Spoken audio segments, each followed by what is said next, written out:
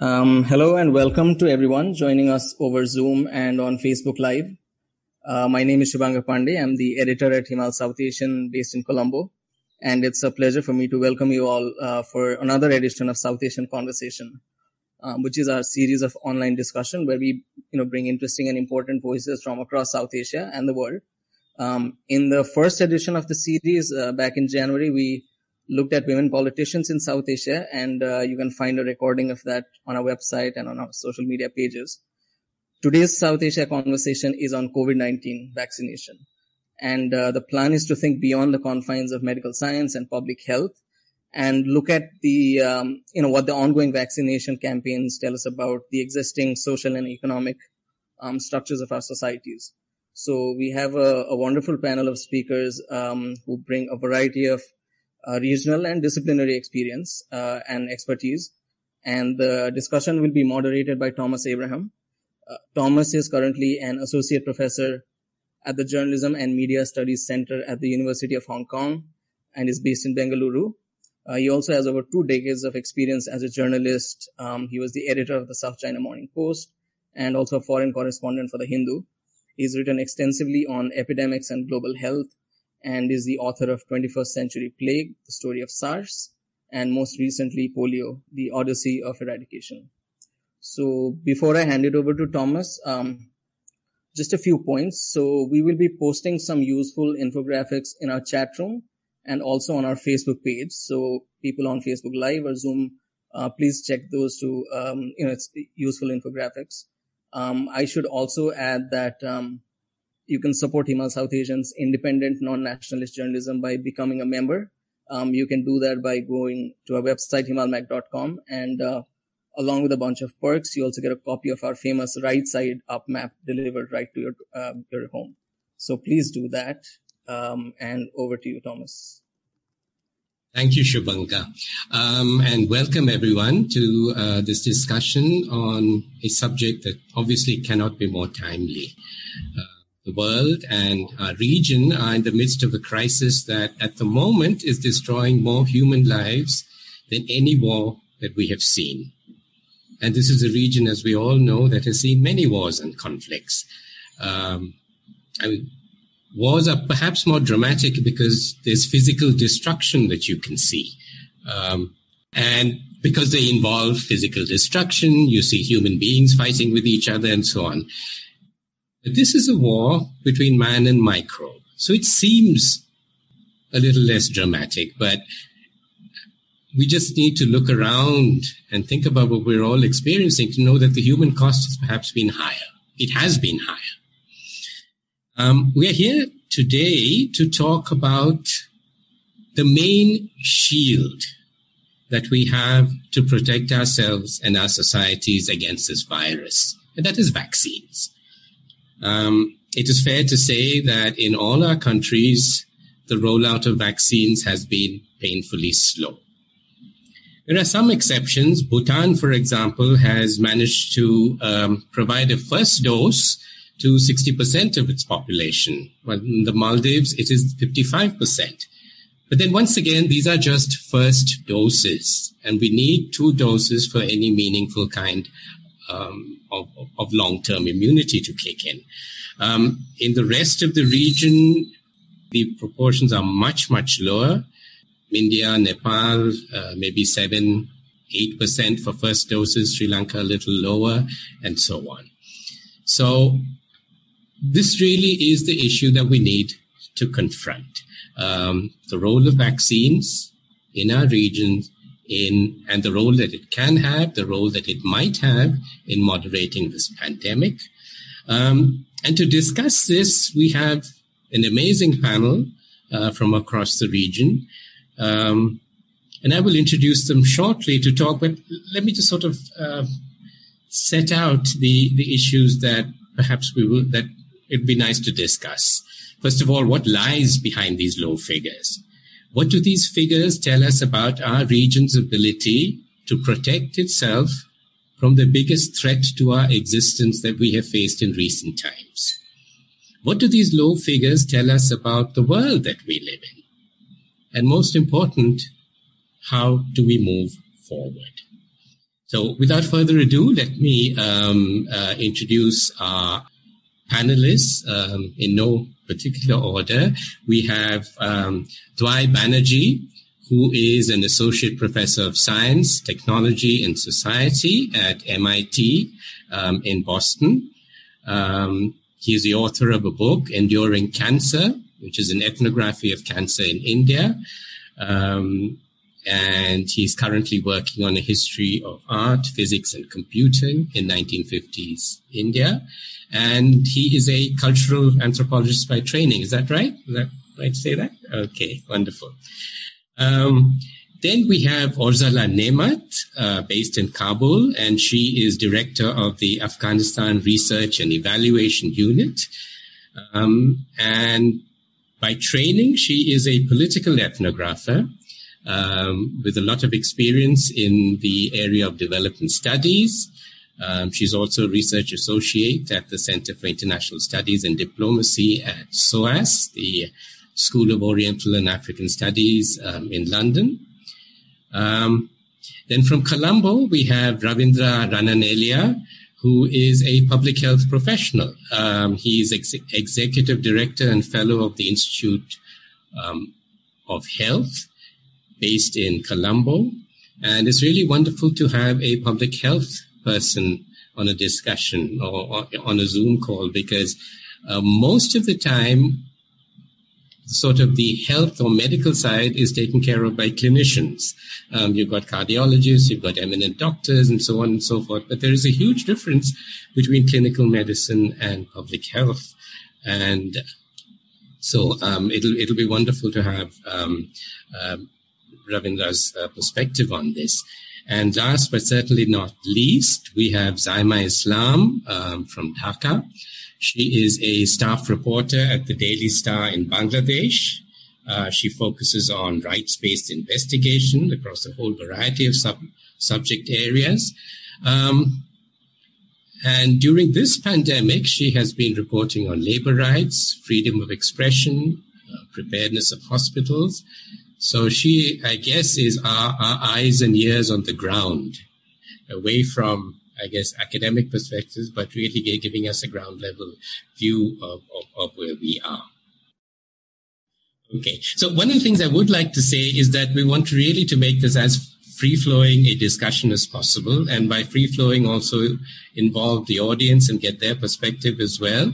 Because as you know, many brains are much, much better than a handful of brains. And so one of the ways we're doing this really is through these polls, and we will also encourage the audience to give questions and so on. So the way we're going to do it is for the first hour or so, we will hear from our panelists, and then we will open it up to the audience.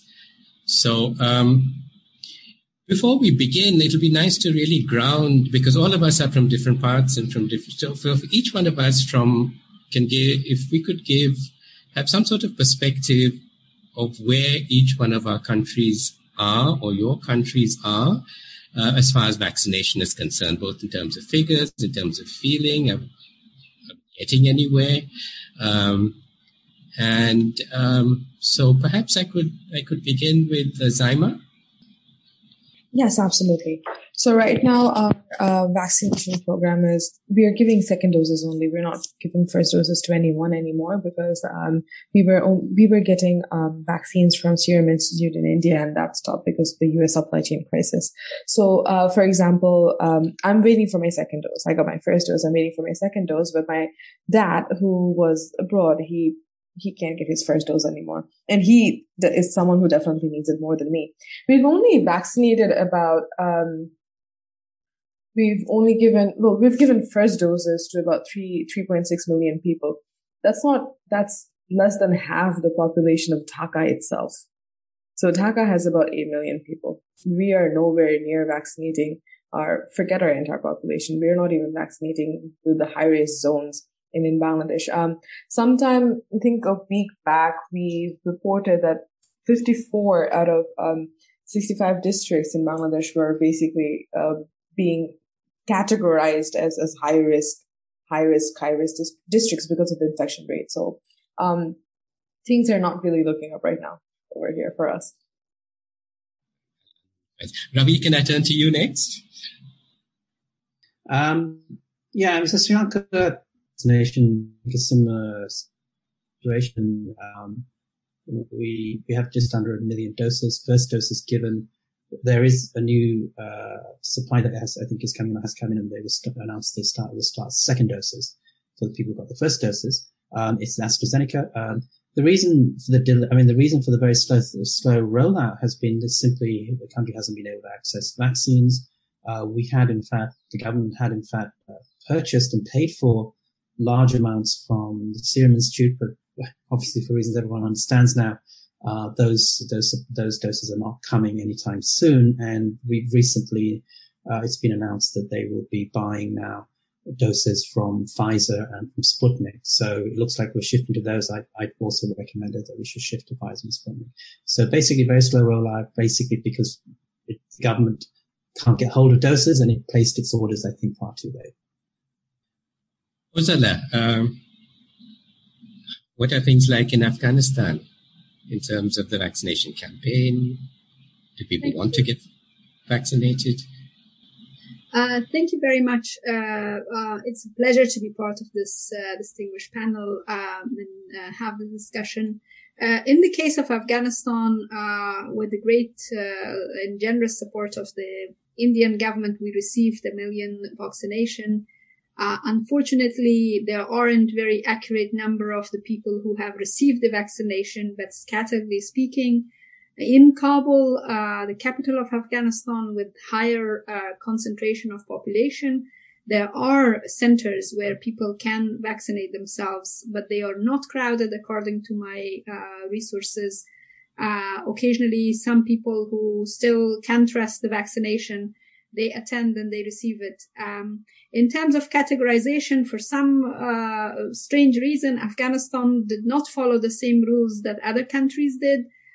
For example, at the moment, I'm based in London, but I work fully on Afghanistan from here. I have not received my vaccination because here it's very strict and it's on age basis and on priority basis. In Afghanistan, I think one part that's probably followed this was the national security forces. They were offered the vaccination. There are no specific data whether it has been completed, like all of them are covered or not.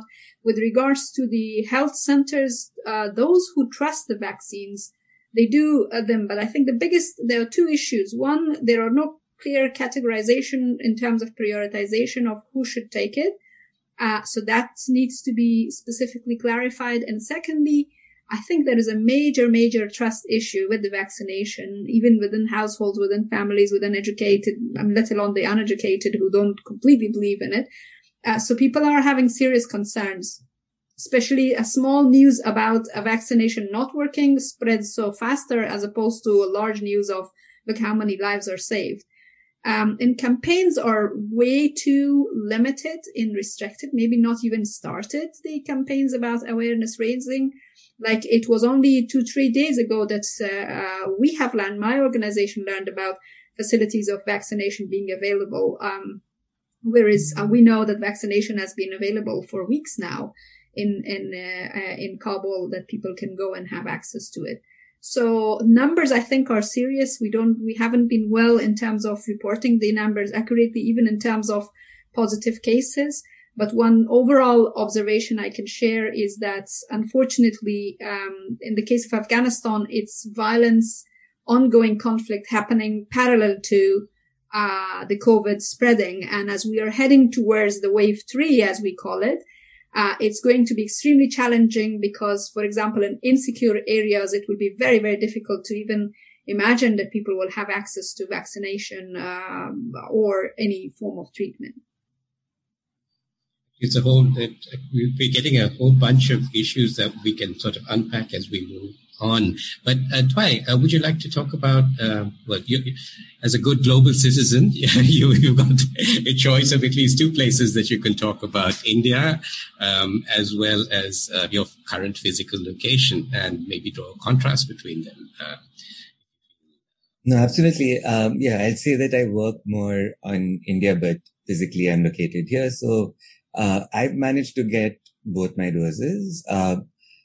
what's interesting to me here is that there's a lot of vaccine hesitancy unevenly divided across the country, but there is a fair amount. For example, there's a motion in California to recall the congressperson because he's been too forceful about enforcing the vaccine. So, at the same time, the rates of vaccination are fairly high. So in Massachusetts, where I live, we're at about 55% for the first dose and about 35% for the second for people who got both doses. So I'm interested also to hear more about how much hesitancy actually prevents people from getting it when it comes to the when it becomes available. Because I think as an anthropologist, notice people are able to hold two ideas at the same time. But they, even if they're hesitant, they do sometimes go ahead with the vaccine. With India, as you all well know, it's uneven again. The rates are between 4 to 11%. The numbers are difficult to gauge, but it's we're looking at much lower rates of vaccination than we should have been able to roll out by this point. So at this rate, we're looking at maybe May 2022 as a time where vaccines will be anywhere close to the WHO guideline of 60% for herd immunity. So the question also for me is, what do we do in this long meantime where it's not going to be anytime soon that we're going to have vaccinations to the extent that it'll be strong enough. It'll be strong enough to stop the spread. So what do we do in the next few months where we're seeing this unprecedented crisis in Delhi and in other cities and other states where similar crises are going on, but because of the unevenness of data reporting, we don't know what is actually happening in other states. That's wonderful. And then actually got a really interesting point that we're going to come to later. Is what do we do? Given these low, as we move forward, what does the future hold for us? And do we have any alternatives? But before that, there are a number of interesting things. Clearly, vaccine hesitancy based on low trust. The issues of prioritization, because I've seen different forms of prioritization. In Bangladesh, Saima, you've already got both your shots, I understand. In other places, you've got one shot already. In other places, it's, there are different categories of prioritization. And really, what does these different when governments set different priority lists, what does it tell us about the governments themselves? And then, of course, we've got the whole issue of the shortage of supply, which is a common thing. And why in the year 2021, right?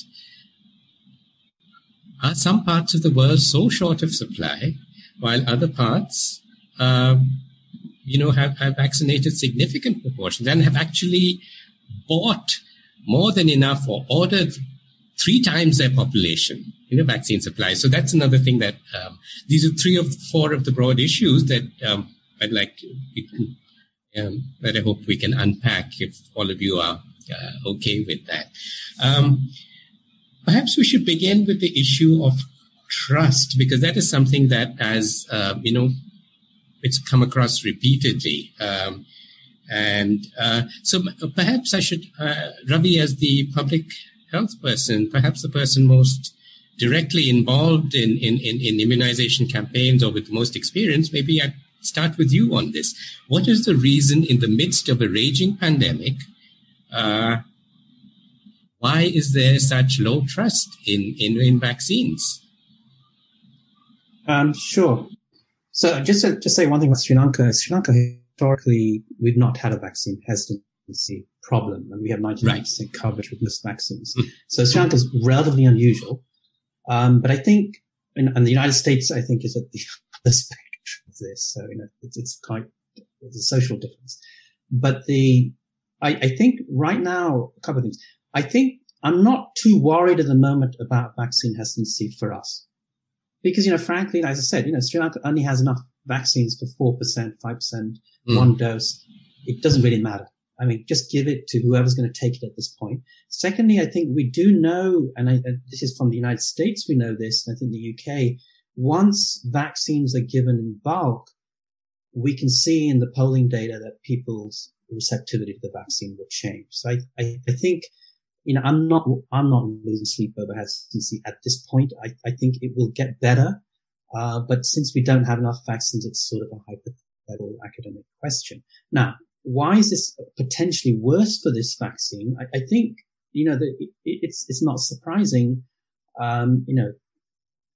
There must be infinitely more social media and media discussion about COVID than any other infectious disease that we've ever discussed in the past in our lifetimes. So it's inevitable that people have views about this. Also, I think the fact that, all these vaccines have been approved on an emergency use basis. They have not, and for reasons of necessity, lives are at stake. We've rushed these things through. And so there is, of course, there is some grounds for people to have concerns. Now, of course, I'll tell you as a public health person, having a jab is better than having no jab, right? So even if it's a dangerous one. So I think that's clear. But because of that, I think the whole process, we will face more concerns from people about the risks. And, it's legitimate. And I think we just have to deal with that.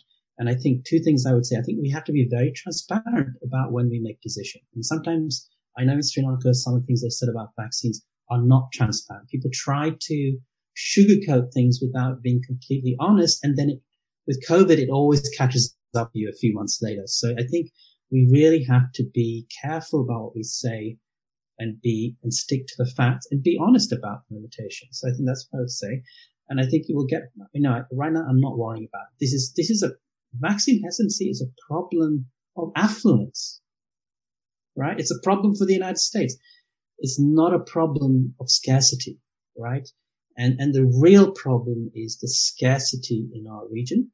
And I will point out one thing. This is a South Asian discussion, right? So remember, we are also incredibly fortunate. If you go to Africa, almost zero, it's basically zero people have got the vaccine. And they have had in many ways just as bad a pandemic. And we are completely forgetting about them. And I think Western countries forget about them because, frankly, Asia is the place where they play their, where geopolitical tension is highest. But actually the reality is things are even worse in Africa and things are pretty bad in Latin America. There you go. Okay. So I think that it's another really interesting sort of stream that you have introduced into the discussion. And that is the fact that in our region, it's not so much vaccine hesitancy, but scarcity. That is the issue. Hesitancy might be an issue later. We don't know once we have ample stocks of vaccine, if and when we do. But right now, the issue is scarcity. But you also spoke, and I'd really, about the effect of social media, about this fact that it's emergency use, and people don't quite understand perhaps what these things mean. And clearly, people are not that happy about this. They're not completely convinced. And you spoke about transparency, lack of transparency. So, Saima, I'd like to come to you, since you're really perhaps more on the ground than anybody else in terms of what are people thinking about vaccines? Why are they not? I mean, if you had plentiful vaccines in Bangladesh, would people be happily lining up? No. Or are they worried about? So tell me, what are people worried about?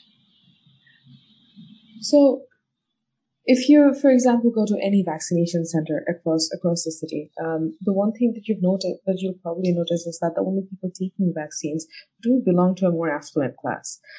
You would see these like ramshackle, run-down public hospitals hosting vaccination centers with beautiful plush leather couches for the vaccine receivers to rest on. It's really striking. I do think that the hesitancy is something that we're not necessarily concerned with it right now because we don't have enough vaccines. But the segregation is real. A certain class of people are getting vaccines first. And then there were a couple of, when the vaccines first came, there were a couple of categories that were prioritized. Of them, for example, bureaucrats, civil servants were prioritized. frontline workers were prioritized, educators were prioritized, journalists. So people belonging to, professions, so people, for example, belonging to a lower socioeconomic class, they were not prioritized. They were not priority when it came to receiving vaccines. Although they're probably the ones with the lowest levels of immunity, because they're probably the ones with lower levels of nutrition. And we don't even know how many of them have been affected by COVID-19, because if you, for example, go to slums or like highly dense, lower socioeconomic areas, you won't find people talking about COVID-19 at all. They don't have access to masks. They don't have access to sanitation services as much as some of us, perhaps. But you won't find them actually talking about COVID-19, because for them, being infected is a death sentence. It would mean that they would have to quarantine themselves for 14 days. And for example, if you're a daily wage earner, you're not going to want to quarantine yourself for 14 days. You cannot afford to stay home. What are you going to eat? How are you going to feed your family?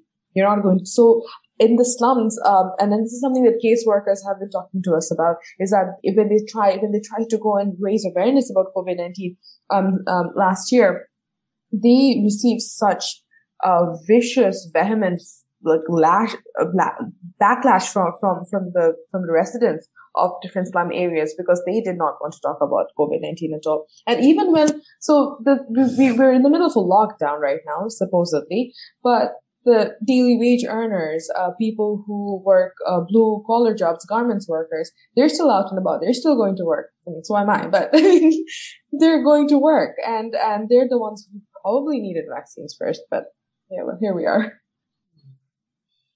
This is an issue that I think all of us are familiar with, and that is really the contradiction between, do you die of the virus or do you die of starvation? And that really is, I think, the dilemma that people all across face. And I think our whole discussion on vaccines also needs to be in this larger context. This is not a context that you have in the West, where you don't have a choice between, you don't have to make this choice between protecting yourself and being able to eat the next day. So I think this is another thing that perhaps we'd like to come back and also throw to the audience. Also, I'd like to turn to you now, because in addition to the issues that we've talked about already, Afghanistan has got this very special and very tragic situation of basically you're in armed conflict, So you've got a virus, you've got a vaccine, you've got a deeply divided society, plus you've got all of these other problems that we've been talking about in other countries, perhaps lack of trust, lack of access, lack of supply, people are unable to protect themselves, perhaps, lack of, basic masks, I don't know. But could you unpack some of these issues for us? Thank you. I'm listening to Zaima speaking from Bangladesh. I think we all share a lot of similarities in this cases. I think in terms of research and analysis, it probably is a time to go back and also draw some observations on how, for example, lockdown worked in our part of the world. For example, in Afghanistan, lockdowns were taken serious, by the way. When I talked to my colleagues last March, they say, there were like a few weeks, only a few weeks, where you could see people were like wearing gloves and masks and just completely covering themselves. You could see that suddenly the overcrowded cities and the streets became like ghost places, but only for a few weeks until people figured out what was going on. And slowly everyone was back. And particularly for daily laborers, for small and medium enterprises, this was something that they couldn't afford. We've seen a huge impact on even middle class, lower middle class community, not the poor of the poorest, because they anyway didn't have much to lose, but it was people who could manage somehow their life with the incomes coming daily on weekly basis, and they lost it completely in that period. And soon after, the people got into the state of denial. Politicians also got into the state of denial because of the sort of the high speed of the political processes happening. Politicians need rallies. I'm sure this is also shared in other parts of South Asia. I've seen the Indian rallies. So for rallies, you need masses. And I think if we can look into this global pandemic and have some sort of a court of justice at the international level, we have to, bring these people to prosecution, because they deliberately put people at risk, bringing them together. And this time where we know the threat of virus is not different from the threat of war. It takes lives, and that's what matters. War takes life. COVID takes lives. So that is there. And if we compare the hesitancy versus the availability of vaccination, I think I go with the fact that definitely if the vaccines are available and people make choices not to take them, it's a different conversation. But at the moment, the issue, and probably I was earlier mentioning about the campaigns and somehow hesitancy towards raising too much awareness on the vaccination, is probably the fear of government saying that, what if we give people the means to trust vaccines and then not give them vaccines? Then what?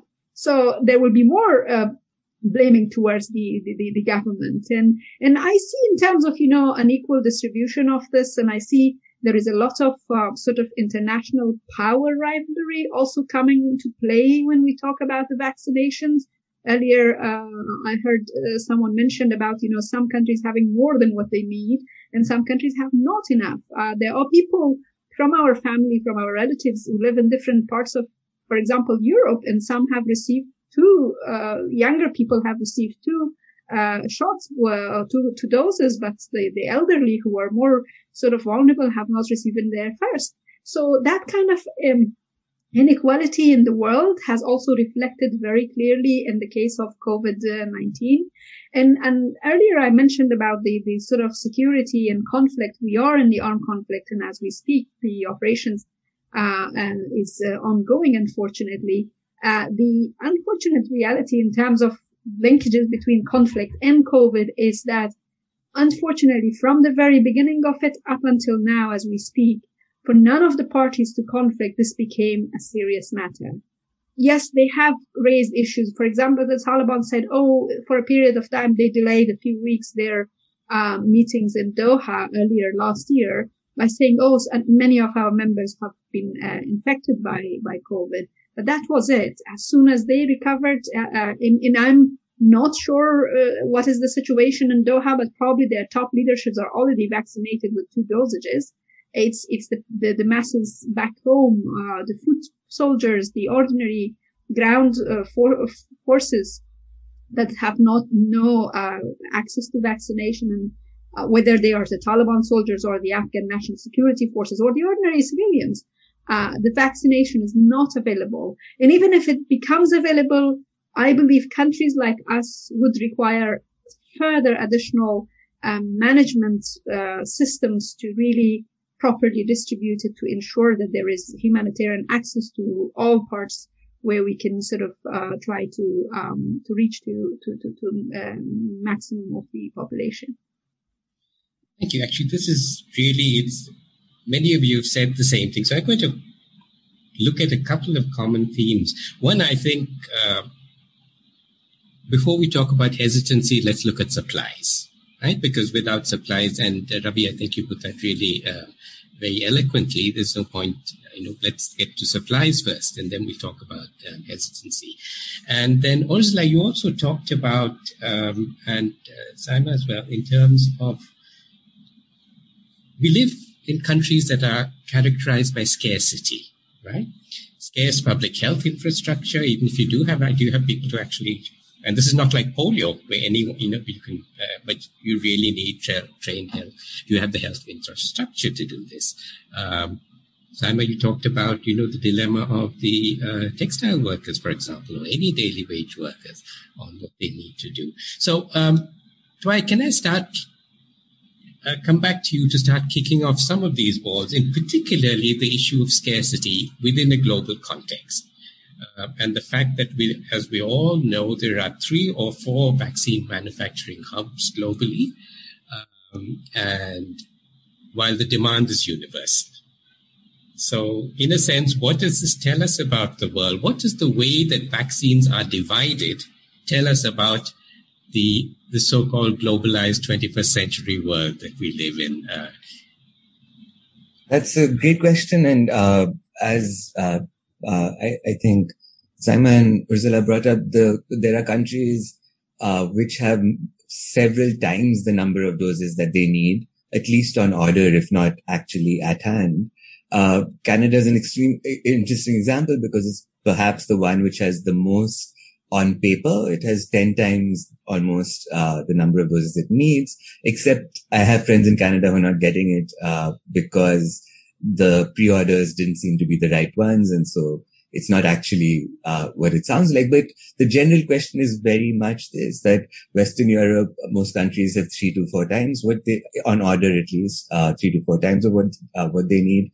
And we're forgetting often Africa in this discussion where there is almost no hope of getting any sort of supply until the end of 2022 if this is what goes on. So we have a situation where the top few countries have monopolized 85% of the doses that of what might be available in the next few months. So what has been done to address this problem, and where is India's place in this is an interesting question for me, because as we know, there was this moment during the HIV/AIDS crisis where Cipla and Indian manufacturers really stepped up, and MSF was distributing at one point of time Indian antiviral therapies that were in Africa that were for most part 90% were from being produced in India.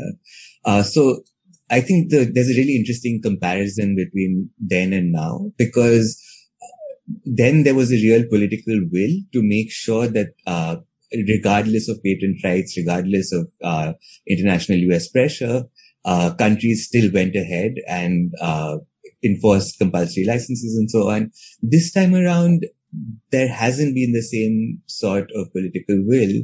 And the way in which global distribution is happening is not necessarily based on need as much as it's based on people being able to buy it. So India is exporting it, but not in the last way where they were mostly exporting it to places where needed it, but they're exporting it to people who will buy it. They're also not, yeah. So it's a very different epidemic now than the one that we have in recent memory.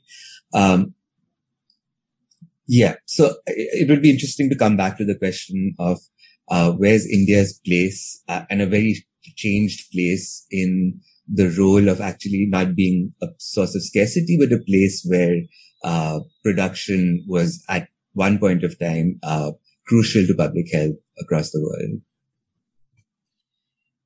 I'll come to you in a minute. But before that, Saima, there's one thing I wanted to ask you about. I think the big question that we need to address is why are there so few people or so few centers of vaccine manufacture globally?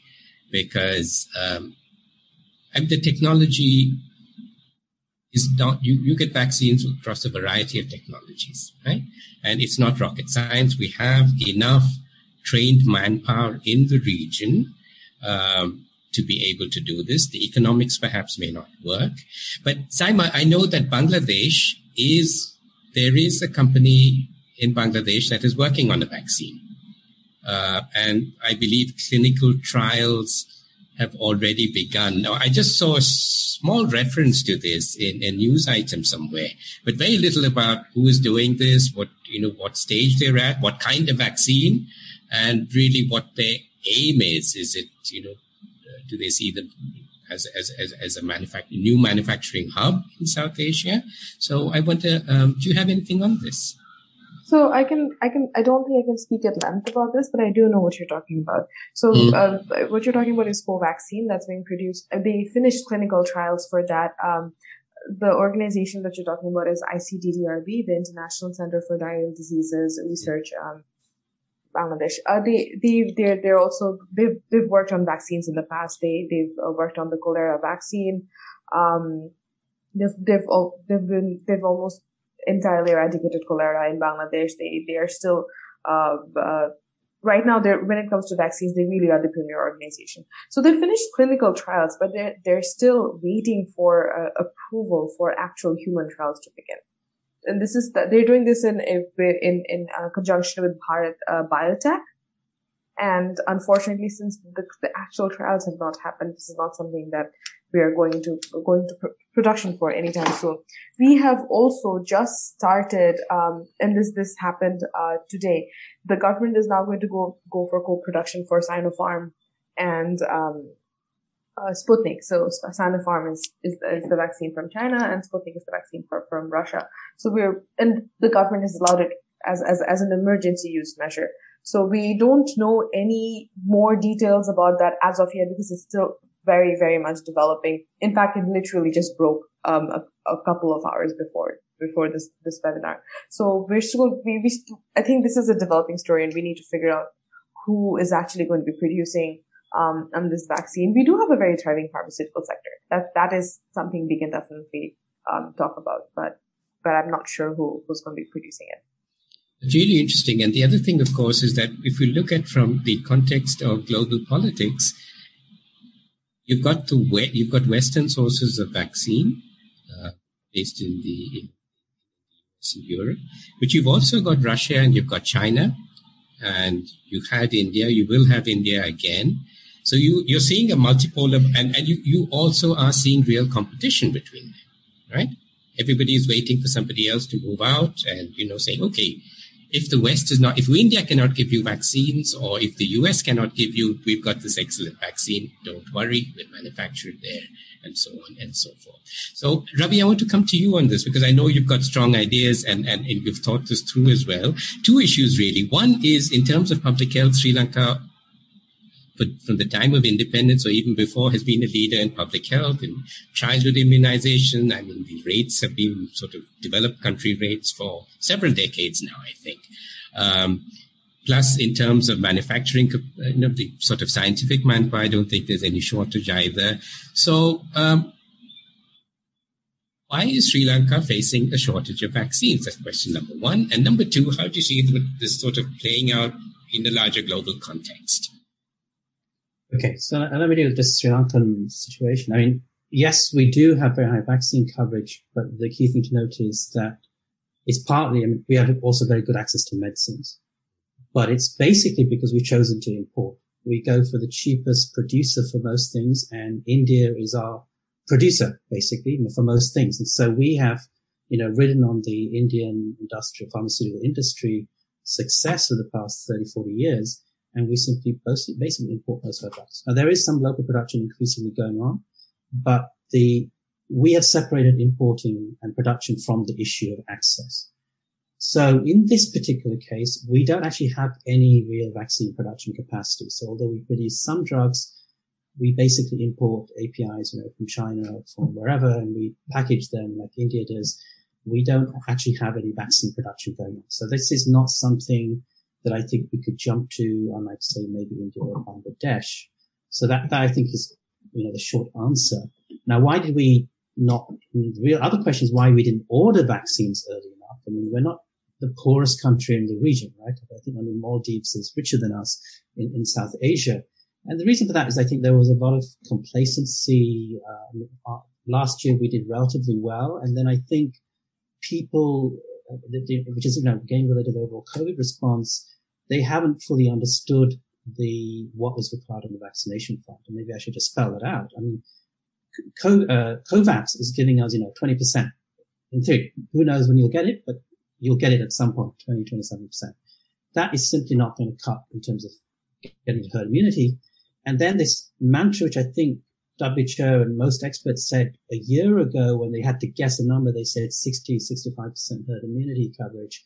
That number's not true, right? I mean, we know better now, right? I mean, the fact is, if you want herd immunity with, let's say, most of the vaccines, you need 75 to 90% coverage under normal circumstances for COVID. So that's number one.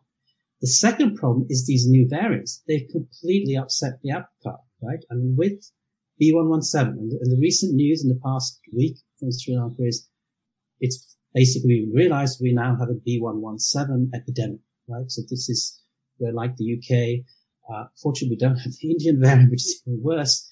But the problem with B117 is you cannot get herd immunity with AstraZeneca or with Sinopharm or with Sinovac. you need 90% efficacy vaccines. There's only really 3 of them. That's basically Pfizer, Moderna. Pfizer is available for a few rich countries. Moderna is basically not available to anyone outside the United States, and that leaves only Sputnik. And Sputnik doesn't have the production capacity and the know-how. So this is the problem we face, right? So, and I think the Sri Lankans didn't quite realize this, and it's only now when the Indian supply vanished that we have placed the orders for Pfizer. And Sputnik out of, I think, desperation, and I think it still hasn't completely sunk in that we need very high levels of coverage. So the president last week said vaccination is going to be, the final solution to the problem. I don't know what they told him, because we haven't ordered enough doses to get herd immunity, even with Pfizer. So I think this is a political level problem, and I think also related to bad advice internationally and also locally. So that's Sri Lanka's problem. Global problem. I think there's a good and a bad to this. We need to be honest that in one sense, there's been an incredible achievement, right, to produce the vaccines we've got. Normally countries vaccinate kids, when they're 18 months or, everyone gets 1 or 2 shots of this and that vaccine. We vaccinate 2-3% of the world every year. 4 or 5% maybe, if we count all the different doses. We're suddenly asking the world to produce 80-90% of the population in 12-24 months. We're talking about a 10-fold increase in production. That cannot be done by any single country or any single economic bloc.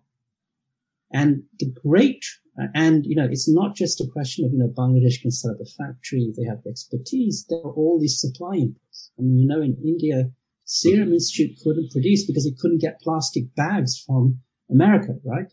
So the supply chain cannot, provide the inputs. People talk about relaxing patents on mRNA vaccines.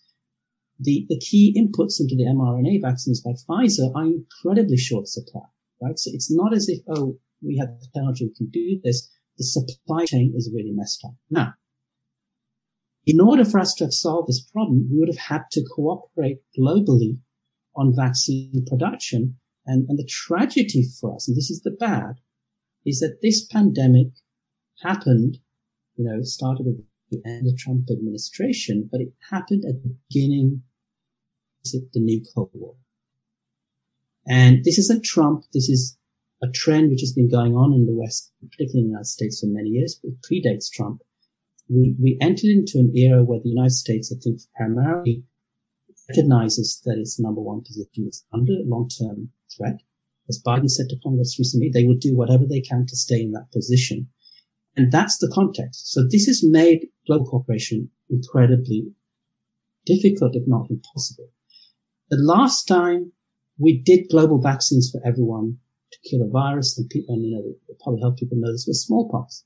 Smallpox happened because the United States had enough leadership and vision and humanity to recognize smallpox affects us all.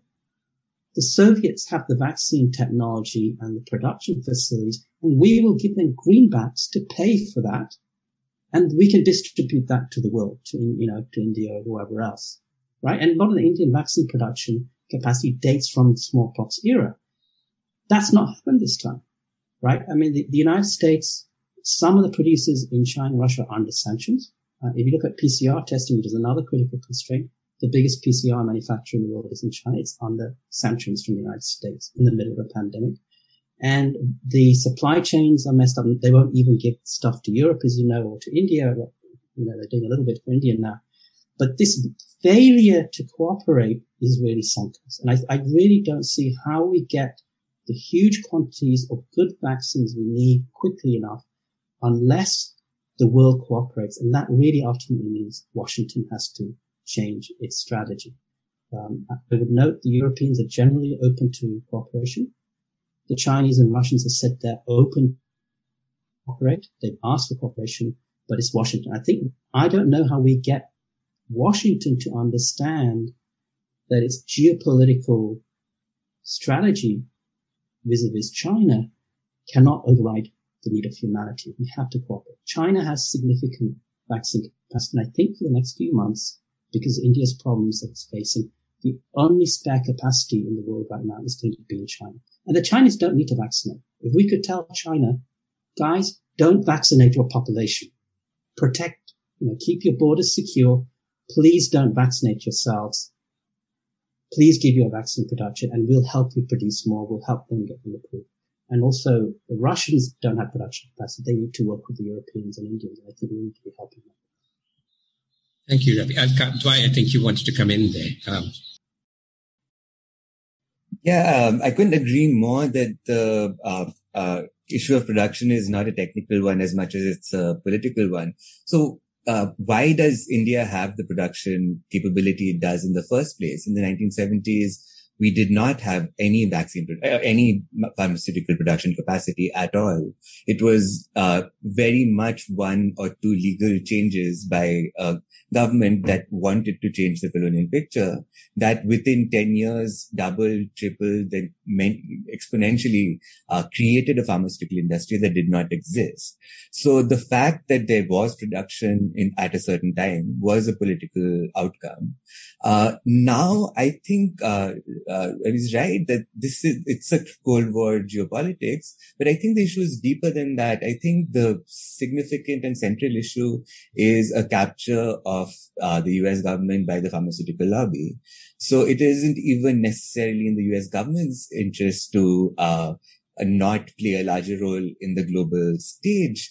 In different ways it can work to its advantage. What is really holding them back is the fact that the major 4 or 5 corporations have made sure that the patent rights trump the lives of people. And that is in the middle of a pandemic and in completely unconscionable situation where the reason that we cannot produce some of these vaccines is not because India doesn't have the ability to produce a Moderna or a Pfizer. It's because the companies have held on to these technical expertise and will never allow it to be distributed across the world. So it's a very specific, you can point it very specifically down to 4 corporations and their lobby pressure in the US government that we have the inequality of distribution that we do now. And the last thing, a very telling case in this is the AstraZeneca vaccine, where you saw that it was being it was produced very much within a public institution, the Oxford Labs, but the Bill and Melinda Gates Foundation put so much pressure on the university that they ended up licensing it to only one manufacturer, AstraZeneca. And there was a possibility then of having a different idea of what access to AstraZeneca would mean, which would mean actual access to the knowledge of production, technology transfer, if you will, not just a license. And that was shut down. And that was shut down by a big global public health foundation. And we should ask why, whose interest is that in to deny technical knowledge of production to most of the world. Thanks very much. So, I want to move to Saima Orzala. Do you want to come in on this particular discussion? Otherwise, here's what I would like to do. Probably got another 5-10 minutes we can talk among ourselves before we throw it open. Now, I think we've set these problems out, and especially looking at the globe, whether it's conflict, whether it's the global structures that we have, that we live in, that, we are sort of frozen into. The question now is, what can we do about this, right? What are some of the things that, as a region, because one should never be helpless. You can always blame other people for your problems, but your problems are not going to go away. Ultimately, unless you do something yourself, only you can solve your own problems. So what do you think? And just thinking off the top of your head, do you sort of see some sort of a South Asian pan-regional public health infrastructure, not just for vaccines, but for, future preparedness for communicable, non-communicable disease, pandemic preparedness? Is this something that can happen? I think it's something that should happen. If it cannot happen, or is this just being idealistic? Are we sort of so frozen in the existing global structures that nothing's ever going to happen? So I want to throw it to let me start with you, Saima. from your perspective in Bangladesh, which is also geostrategically in as important a location as Afghanistan is, one is on the east and the other is on the west. Bangladesh is also deeply committed to, in terms of SAARC, it's been one of the sort of countries that sort of has been pushed this. What do you think? Do you see any possibility, or what are the possibilities for breaking out of these structures, for doing some sort of regional thing? You talk about Bharat Biotech and so on, but how can we create solutions now within working as a region, as more than 1/3 of the world's population, right? In fact, just yesterday, the foreign ministers of 6 nations, there was China, and then there were 5 South Asian countries, which included Afghanistan, Pakistan, Sri Lanka, Nepal, and Bangladesh. They issued a joint statement saying that vaccine nationalism cannot be a thing. And this is such a rare occurrence where 6 foreign ministers of this region actually put out a statement like this. This is honestly a cry for help, and this is something. And I understand that there is willingness, of course, to work together. I'm just not sure that, especially since so much of this is beyond the control of just this region, I'm not sure the solution is something that we can envision at this moment. But they are definitely coming together. That's all I can say right now. Ozile. Thank you.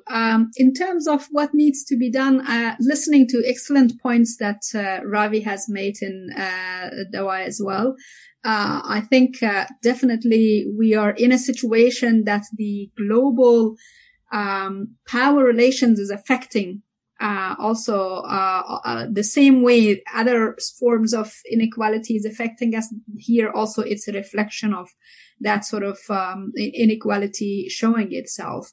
So it's very clear, and I'm pleased that Zaima brought up the statement yesterday. I was going to mention that. In fact, is very important at this time to have a stronger solidarity. And the region, the SAARC countries, or the South Asia region, is one of the regions that has very particular characteristics as opposed to many other regions. Say, for example, Africa. It's shocking to hear that they have zero access to vaccination. But that also is probably a reflection of their importance in terms of, emerging economies. They are not at the moment an emerging economy. They are a recipient of investment from emerging economies. And that's why they become completely, as a continent, completely forgotten. So we do have these incredible strengths that we can use it in terms of lobbying and putting some level of pressure. So if from small countries like Afghanistan to larger countries like India, and I don't know where Indonesia and the broader Asian region or Southeast Asia are laying in that. But I think what I can see very concretely as practical steps that we can take is at least to first come up with this kind of conversations where we can map what's happening. I'm learning a lot from this conversation today in terms of, the effectiveness of different vaccination and the degree of their effectiveness. Back home, when people talk about AstraZeneca, they highlight some side effects that are being rumored, that these are the side effects and so forth, but not the efficacy of the vaccination, which is a case. So we are also one thing we can do is to keep more regular awareness of our population, particularly I think through the professional channels and people who are having the qualification to speak, so that we avoid all kind of conspiracies and all other things that are also probably part of the market strategies by certain, companies in competition. Another thing we can do is not to only limit this to a kind of a vaccine diplomacy, as it is called in the foreign relations, subject, but, build that bridge between the foreign relations or IR diplomacy of vaccination and the actual medical needs that are there. I think that bridge is not really significant at the moment, and for different reasons, starting from the United States last year up to many other parts of the world. I think that also really contributed significantly in creating a more chaos rather than managing this pandemic better than we were expecting. And thirdly, something that at least I am happy to say that ARU, Afghanistan Research and Evaluation Unit, is part of, are these consortiums. We are part of a broader consortium led by an Institute of Development Studies, IDS, in the UK, where organizations from India, from different South Asian regions, and also from countries in Africa, I believe, and several other parts, are members of this consortium doing a more systematic research, not necessarily on the vaccination, but overall on the impacts of COVID-19. I think research and continuous studies is a way of, pushing more for evidence-based type of advocacy that we need to do. So these are some sort of thinking in my head to share with you all, but I'm definitely emphasizing more on the importance of continuing this conversation, and particularly bringing in the US, China, Russia, all these major countries together and make this conversation two-sided, that they also can represent and can be face-to-face with professionals from the South Asian region or broader region to have these conversations. Thank you. Thank you, Ursula. Before I kick the ball to you, Ravi, there's one thing I would like to caution against, and that is the notion that Africa has no access to vaccines. They're not a helpless basket case. Both funding from the African Development Bank, the African Union has raised huge amounts of money, some from philanthropies, local philanthropies. I mean, there are rich people in Africa as well. So in fact, countries, Malawi was one of the first countries to get access to the Pfizer vaccine, and because they could afford it. So in a sense, I think we all have the same potential. We have the same capabilities. We have the same structures. We have the same access to funding. We are, in a sense, constrained by the same global system, but none of us are helpless. And so I think it's just something, because I've been looking at African access to vaccines. I've been studying for a while. And to be honest, 3-4 months ago, when I started looking into it, I was also surprised by the extent of what they've done. But anyway, that's by the by. Ravi, let me pull you into this now. It's just some observations on all this. I'm all in favor of relaxing the patents and trying to, not allow 4 companies to dominate everything. I think that I was raising, but I think that's a very simplistic. I think it's a view that comes from having a lot of vaccines in the West, right? It's a view of affluence. And I certainly recognize, for example, the Biden administration has many people in the administration who are Pfizer shareholders, right? It's been reported a science advisor has $5 million or something of stock. But I don't think that's what's driving it. I mean, let's be completely frank about this, right? Second, even if we could give these technologies, let's be honest, even where they had the vaccine patents and they were starting production, these big manufacturers have had huge problems. Even Serum, this problem didn't just happen because of supply input problems from America. It was happening earlier. They've had problems scaling up, right? This is to produce the amount of vaccines we need in the quantity we need at the speed we need.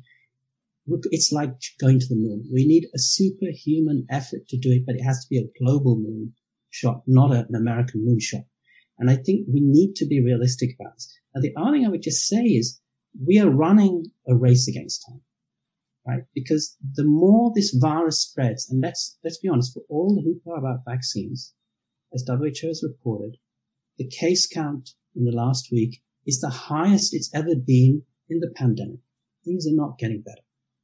And the more the virus spreads, the more of these variants we're getting, some of which will undermine the existing vaccines, right? And, rich countries are preparing. They're already buying. The United States has already bought a 3rd Pfizer shot. They announced they are preparing for that, whilst the rest of the world don't even have their first shot. So if we're going to solve this problem, we need to vaccinate the whole world very rapidly to stop these variants evolving, right? And so this is not simply a question of money. And that's primarily, for me, it's a production problem which requires global public action. And why do I say public action? The United States got one thing right? They got the vaccine production right? And why did they get it right? It wasn't the free market. I mean, Dwyer said, these 4 private companies, yeah, they're making lots of money, but we didn't get there because the market worked. We got there because the United States put its hand in its wartime toolbox, the Defense Production Act, which is its wartime production powers. It's based on the Korean War, but it goes back to the Second World War when they used central planning to defeat Nazism, right? And so what does that act allow them to do? They can issue contracts without bidding. They can order companies to produce stuff by fiat. They can set prices. Companies have no recourse to the courts on this, right? They needed intensive state action. So we need to learn from the leading capitalist economy, that we need state action, but we need it globally. So the Chinese have not really done this. The Europeans definitely have not done this.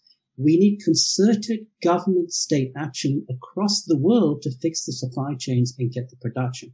So I think we need to be a bit more realistic about this. And we need to do this very rapidly, because otherwise, we are facing another 2 or 3 years of difficulties.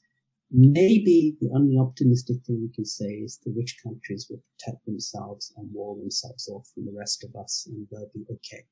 But for people in South Asia, we can't. And I think we really need to step up and address this. Now, what can we do as a region?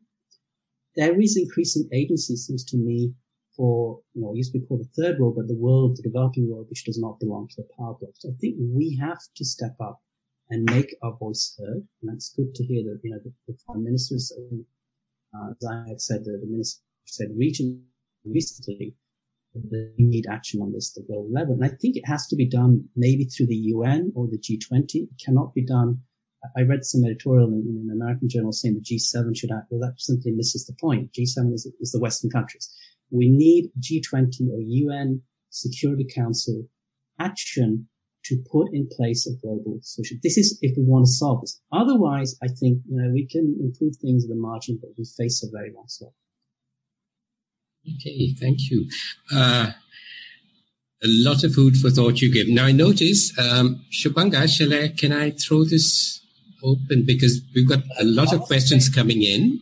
Can I possibly respond to Ravi's comments just now for just a quick second? Sure, go ahead. Yeah, I couldn't agree more. The problem isn't necessarily just patent rights, because production is globally tiered in particular ways. At the same time, I think what some of the problems with the global distribution aspect is that the mechanisms for distribution are also being captured by US and pharmaceutical interests. So we do have global fora for vaccine production and distribution, which is 2 big ones. The main one is COVAX initiative that many countries, 180 countries have bought into, including the US now. But it won't work. It won't work for the simple reason that it requires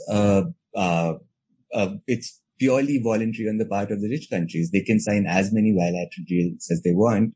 COVAX will not produce anything close to what is required.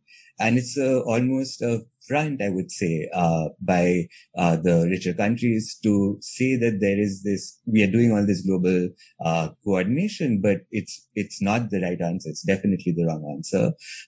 And we're not helpless because we have tools at our disposal that have been legally used before. And one of them is compulsory licensing of a certain kind. That's one of the ways that the Nelson Mandela government put pressure on the US. And the one question that has been raised with compulsory licenses is that it doesn't always entail a technology transfer. That doesn't have to be the way. Compulsory licenses can enact very strong restrictions and enforce contracts upon global corporations. At the same time, what are we doing and not showing helplessness in these global forums in WTO and the UN? We're asking for a very specific thing, which is a waiver of the TRIPS protocol. Now, I'm all in favor of waiver of the TRIPS protocol, which would mean every country would be able to produce and sell, etc.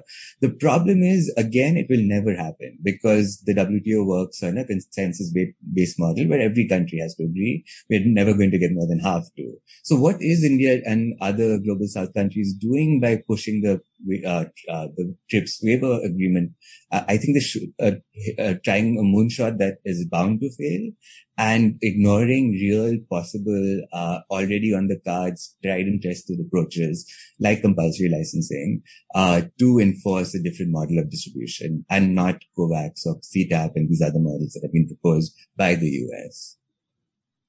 And the well, we've got two really interesting viewpoints on this. I don't think we're going to resolve this. And Shubhanga, can I throw this over? There are a lot of questions on the chat, and you've probably got stuff coming in on the on Facebook. I don't know. I haven't been monitoring it. So can we throw this open now to our wonderful audience? And how would you like me to do it? Can I take a couple from here, and then if you've got some from Facebook, we could sort of.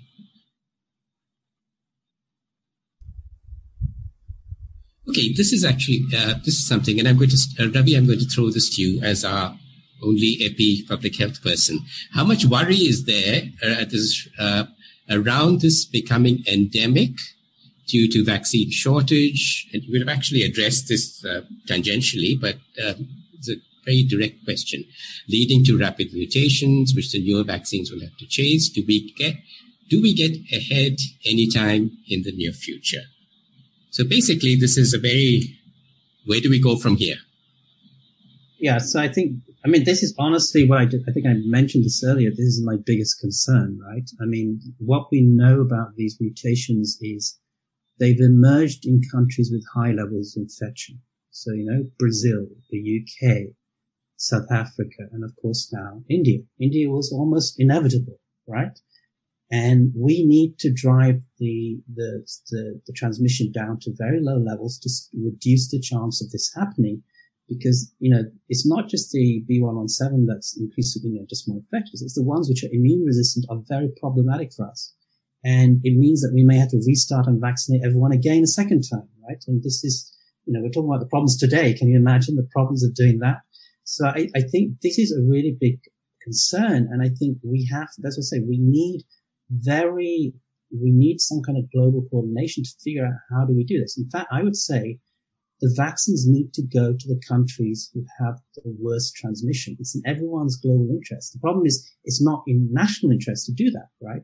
So, and it's not in national interest to do that because until countries can believe that there's an outcome at the end where we kill the virus at the end, everyone's just going to be protect themselves, and the rich countries will do that better than everyone else, right? So until we can make it feasible for people to say, yes, we can produce the vaccines which are effective against the new variants, and we can do it fast enough to essentially squash transmission, and then we'll be okay because then we can go for elimination.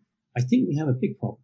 And I am worried about this, right? I mean, India, you can see what's going on. And my estimate was, in Delhi, that previously you probably had 50, 60, 70% previous infection, right? And we know that the real virus is better than most vaccines at protection, immune protection. And yet now we see what's going on in India. So, and we saw this in Brazil, in Manaus, where they had, 70, 80% herd immunity. And then a new variant came along and things were even worse than the first wave.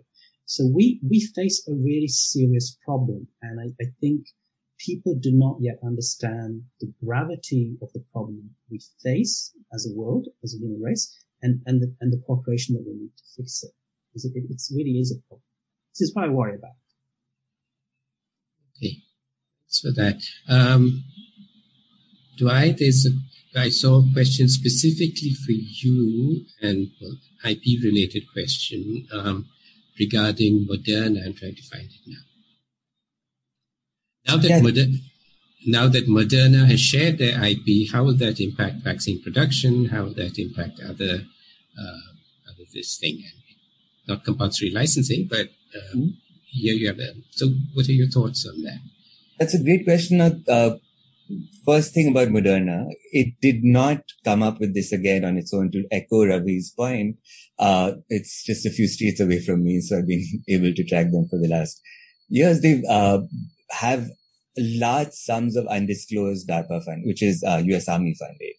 They've been funded by the US state and subsidized. So the Moderna vaccine is basically a taxpayer-based vaccine. They have not put in any money in the big picture. So what does it mean for them to license out IP in the first place? It's not their IP to begin with. This is the IP that has been developed thanks to US taxpayer money. Okay, that's a utopic picture. Now that there is this idea to license out IP, Moderna is not the only one. AstraZeneca is doing it. Nearly every big pharma company said something to the version of they won't profit from this and licensing, and they will license it out. One, they have strict stipulations. The language is vague. So there's strict stipulations how long this licensing will last, if at all. They do not allow for technology transfers. So it doesn't entail enlargement of production. And very simply, a license is when it's coming from the point of view of the corporation, it limits what can be done with it, very, very strongly. A license works when it's coming from the point of view of the demand, where, you actually frame it in the ways that, are needed in order for it to be made to circulate at scale. These are, again, I think, a very clear outcome of the last 20 decades of bad PR for pharma companies, where they were shamed in many ways. And so they've developed a really sophisticated strategy, which is to say that they will, quote unquote, license out their vaccines, except when it comes down to the ground, licensing does not really even come close to answering the question of global inequity. Thank you. Okay, Shubhanga, so this is the poll that some of the audience took. And the questions were, have you been vaccinated? One dose, 44%, which is probably higher than the regional average, I would say. Second dose is 13%, which is definitely higher than so we're a privileged group of people here, than the regional, not yet 50%. And what is interesting, and that brings us to the point which was made earlier. I don't trust COVID vaccines as 0%. Now, there could be two reasons for this. One is in a group like this, it is self-selective. And number two, even if I'm a vaccine skeptic, listening to all these brilliant people on the panel and, there's peer pressure and so on and so forth. So we need to take this with a slight pinch of salt, but I think it reflects the fact that trust or vaccine hesitancy doesn't seem to be an issue. The question is the stuff to us, right? Fund us or get vaccines to us, build the infrastructure, and it's okay. There are other questions, of course, in the issue of what vaccine and the fact that the virus and the vaccine are in this sort of game of and the virus is always quicker than the vaccine, because it's not bounded by a particular point in time. So there are all of these issues as well. So, I don't see, but I would like to bring in, both Saima and Ursula on this. I'm fascinated by the idea that both the eastern end of the region and the western end of the region, are present. On once more, really looking, I guess, not so much from the ground, but from your particular sort of locations or situations, and your own experiences, what is the way forward? If I were to interview you, Saima, and say, okay, you're in Bangladesh, what is the way forward? You've seen all these problems. Do we do without a vaccine at all? For a large part of last year, we were still banking on a very unscientific concept called herd immunity. We had actual politicians talking about herd immunity. We had journalists and policymakers debating about herd immunity. I mean, of course, this theory was completely debunked. But that sort of belief or sort of resignation towards herd immunity is definitely making a comeback in Bangladesh.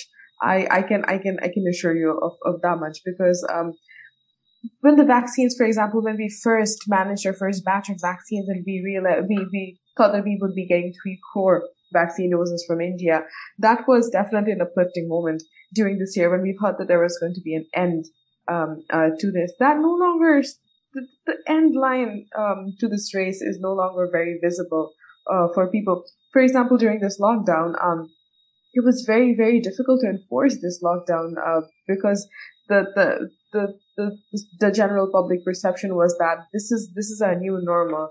People will die, unfortunately, and we just need to get used to it. Our hospitals will be overburdened. We will not be able to save everyone, and that's just the new reality.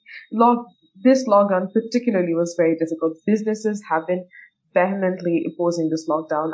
Every single day, businesses have been protesting. Small businesses have been completely decimated. Small businesses, they're not even in the picture anymore. But large businesses now are coming forward, and they're also opposing the lockdown. We are considering the government is still on the hedge.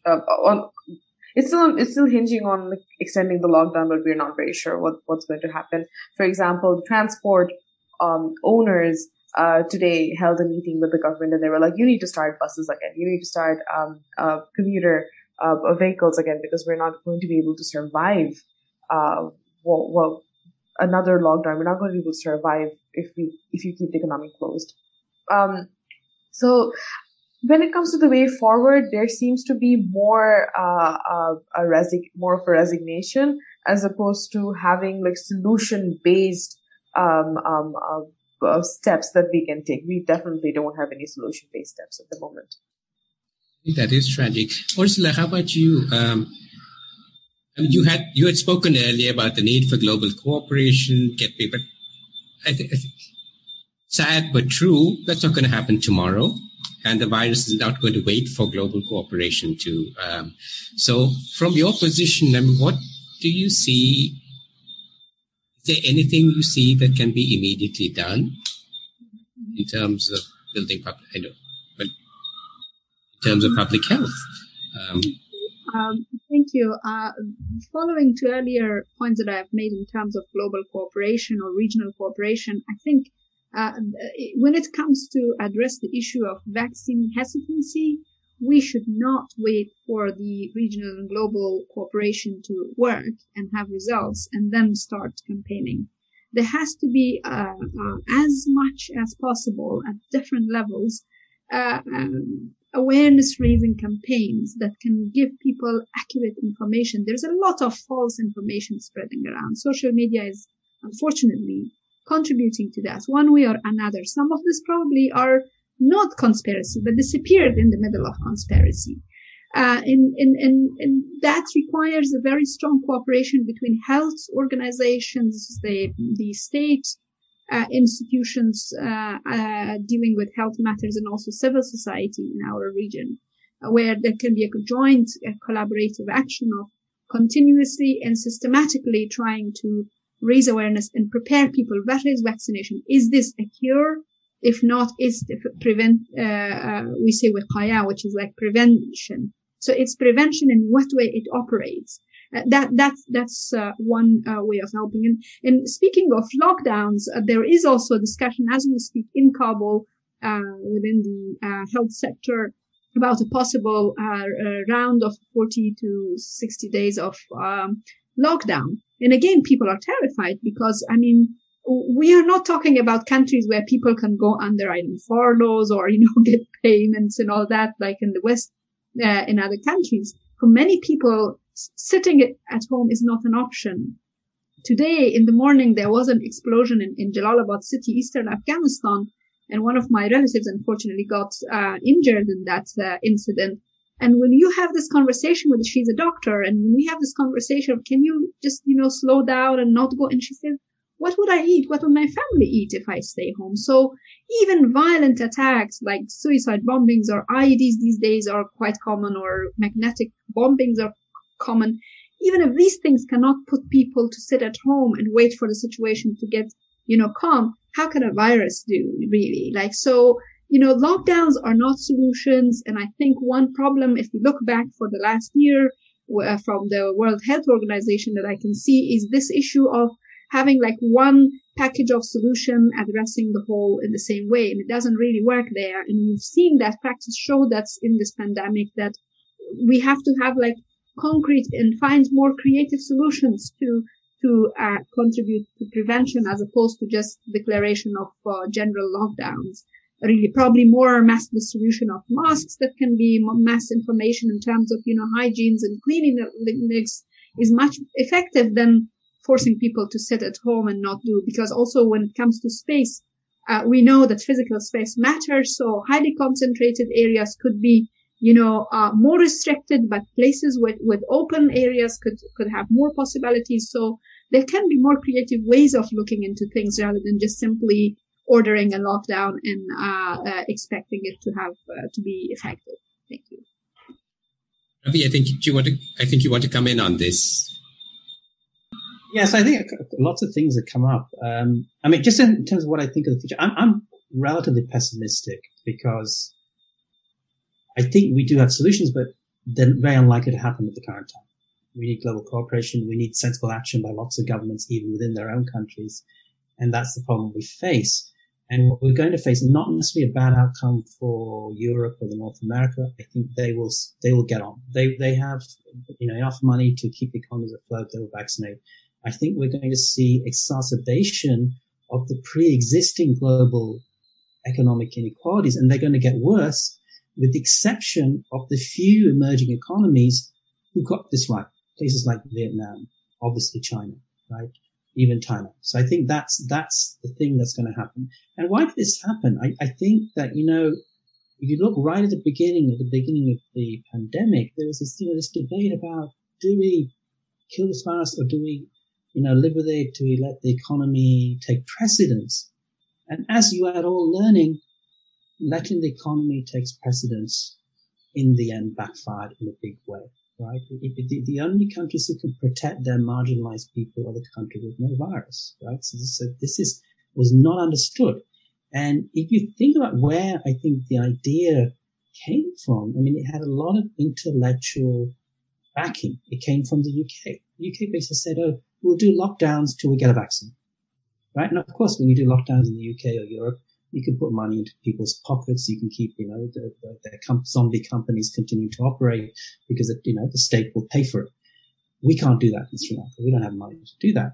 And yet that idea, I think, took hold of the imagination. And, Dwyer, I think, deals with the epistemology of ideas. It took it embraced the imagination of leaders everywhere else. And so we've tried to live with this and prioritize the economy. How we turn that back, I don't know. Now, for Sri Lanka, I still hope, and I think we still have a little window of opportunity to basically, even without the vaccine, get back to zero. But we'll need a lot of effort in doing the right things, which we're not at the moment, but it's feasible for us. We have the infrastructure. I don't know what countries like India and Bangladesh, most of Africa, Latin America do, where you've had widespread transmission, right? You've probably had 30-40% of your population infected, and you don't have the public health infrastructure and you don't have the vaccine. I really don't know what the solution is to that, because the problem with this virus is unless you get it to zero, it will just keep on coming back every 2 or 3 months. India has just learned this at a huge cost. So I don't know. I really don't know what we say unless, as I said, the only way out is that moonshot where we get true genuine global cooperation to produce the supplies and everything else we need to do this, and a rethink on the global strategy.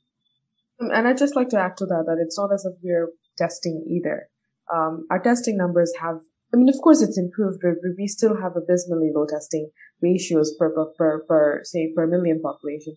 So we still don't know what the actual scenario of infection is like. And this is something we were talking about before the webinar started, is that Shubhanga was mentioning that, the infection rate has gone down. Yes, the infection rate is actually below 10% for the first time in a month.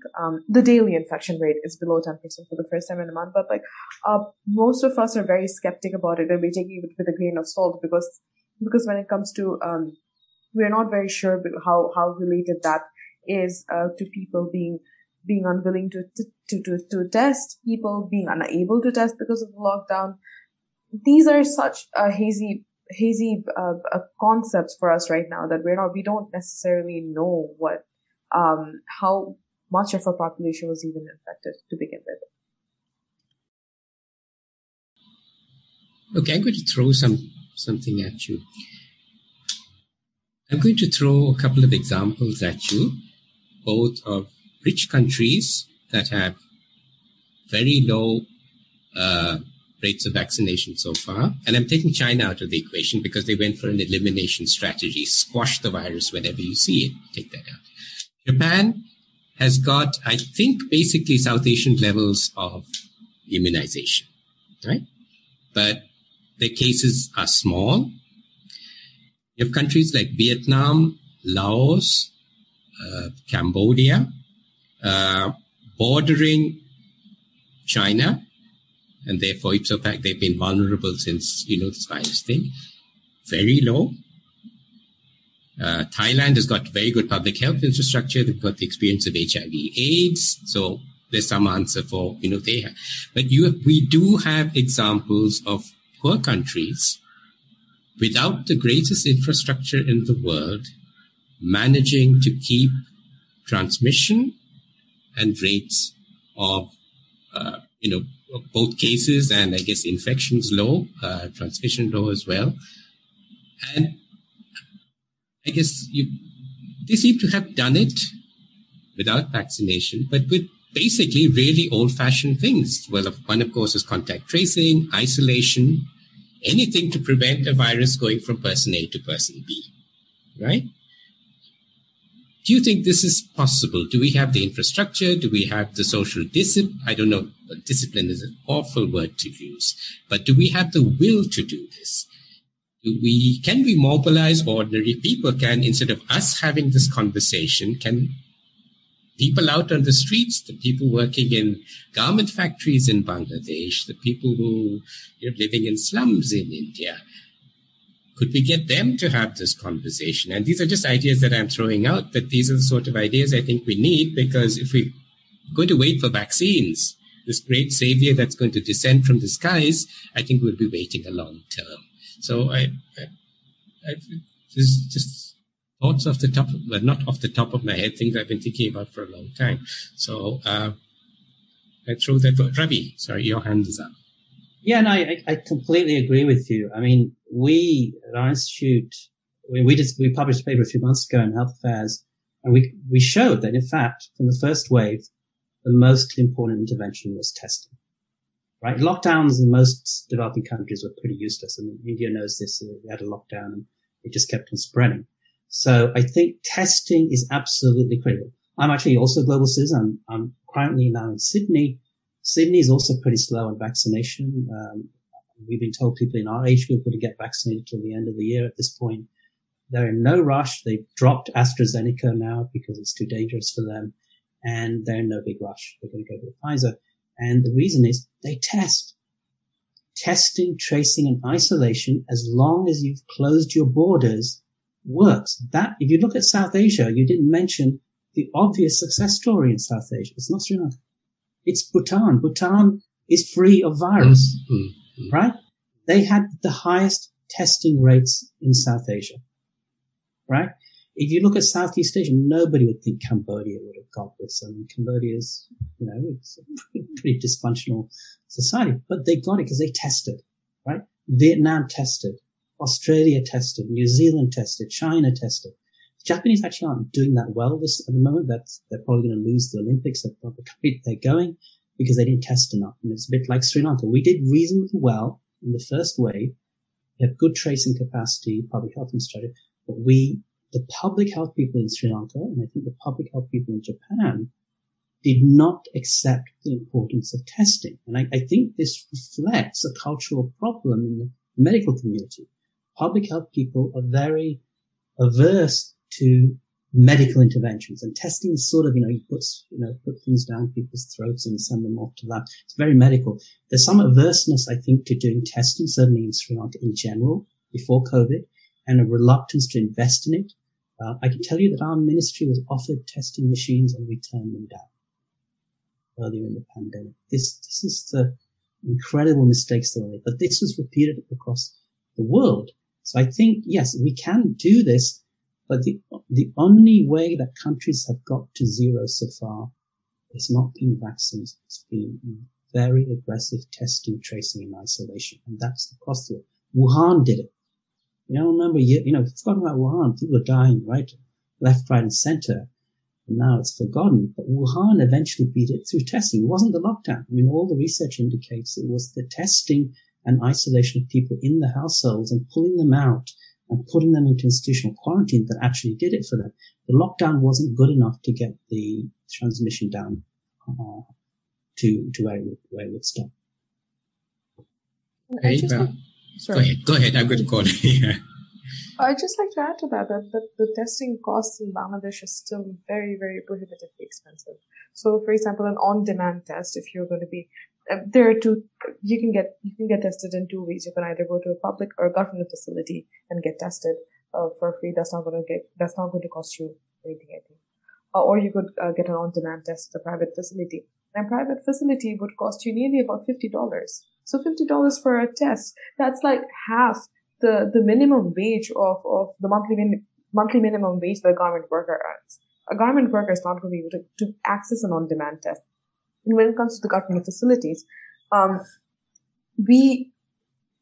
year has gone by, but it's the same scenario every single morning. They'll be lining up from like 3 a.m. in the morning because most hospitals can only do only have enough PCR machines to do about 200 to 300 tests. And so you have people lining up from 3 or 4 in the morning, hoping that they can be the first one in through the door. When the doors open at 9 a.m. And that scenario still hasn't changed. We've been following this, pretty solidly at the Daily Star. Every single day we've published photos of people fainting, lying unconscious on the sidewalk because they've been standing on the sidewalk waiting for a test since 5 a.m. and then they just lost consciousness. But it seems as if those concerns are still falling on deaf ears, and of course with that being the scenario, I'm not sure the testing is going to get any better. It seems as if, this is something that we did talk about last year, but here too, it seems as if this has been talked about so much, no one's talking about it anymore. Farzana, yeah. Yeah, just add on the testing part. So, I think we're also not entirely different from other parts. There are testing facilities more than before, obviously. But then, if you look into the official numbers, approximately 400,000 plus are tested so far. So in a country of over 30 million population, that's just nothing. I personally, traveling, moving from one lockdown to another in the last year, I count at least I tested myself 3-4 times. 1 or 2 out of not feeling well, and another 2 because I needed to travel. So pre-traveling test. Well, actually 6 times. I had another 2 tests. So we know that people with privileges, with facilities, have access to it. Ordinary people doesn't. And because of the stigma involved in this, stigma is economic purely, but also socio-cultural, I would say. People avoid testing. We just, to get a sense of numbers in Afghanistan, I don't know how this is in other parts of South Asia, we just multiply everything into 6 or 8, when it comes to testing. So if a single individual is tested positive, we assume that the entire household is hit, and the household average is 6 to 8, minimum. It is just, husband, wife, and children. But we know that our families are living in much extended families. So and they are, generally it's impossible to really respect the social distancing and congregations on different occasions, from funeral to wedding ceremonies to, for example, prayers nowadays that we are observing Ramadan, a holy month. I heard, in the mosque, the mullah was saying to some relatives that, okay, now the pandemic situation is calmed down, so don't forget to come to Taraweeh. Taraweeh is this collective, prayers in the evenings. Luckily, one good thing that happened, I saw that yesterday or day before yesterday, there were news about religious, scholars or religious leaders or heads of the mosques given also a priority for the vaccination for the sole purpose of trying to work on the awareness. I think this is a very positive aspect that we've sort of practiced. I saw, at least in the news, that there was a piece about one of the religious community members talking to the public and saying that it's important to do vaccination because they're also, at the end, it also becomes a religious issue. Is this a halal vaccination or not? And so one has to really cover all these matters for health purposes and also for ensuring that people earn the trust. So testing facilities, I think, and I fully agree. Earlier on, I remember, I think Singapore was one of those role models at the very early stages of this situation where they managed so well with the testing. So at that time, we didn't have the facilities. Now, I think the same way the vaccine productions are discussed, I believe there should be also discussions about availability of testings, because that is, if not the same, equally important in terms of, ensuring that mobility is controlled, that we have. But I think still we are probably far, far away from it being enough for people, really. Thank you. Shubhanga, I'd like to... Yeah. Do you have anything from... I've lost my chat thing for some reason. So do you have anything from questions? Yes. And also the result of the poll that you conducted on private versus public provision of vaccine. Yeah, I think we might come to the results of the poll towards the end. Since we're talking about inequality and segregation in access, I had a question, and maybe we can begin with Dwaipayan, also given his work on, how the urban poor in Delhi kind of negotiated the failing healthcare system. And, you write about how that's the latest in a series of failures. And we're seeing, devastating scenes from India. How do we, what kind of implication and what kind of, from a social scientific point of view, how do we think about the impact of what's happening in terms of the social fabric, what happens to communities? It must leave an imprint. And what kind of, as a social scientist, how do we think about the changes, in the next 10, 15, 20 years?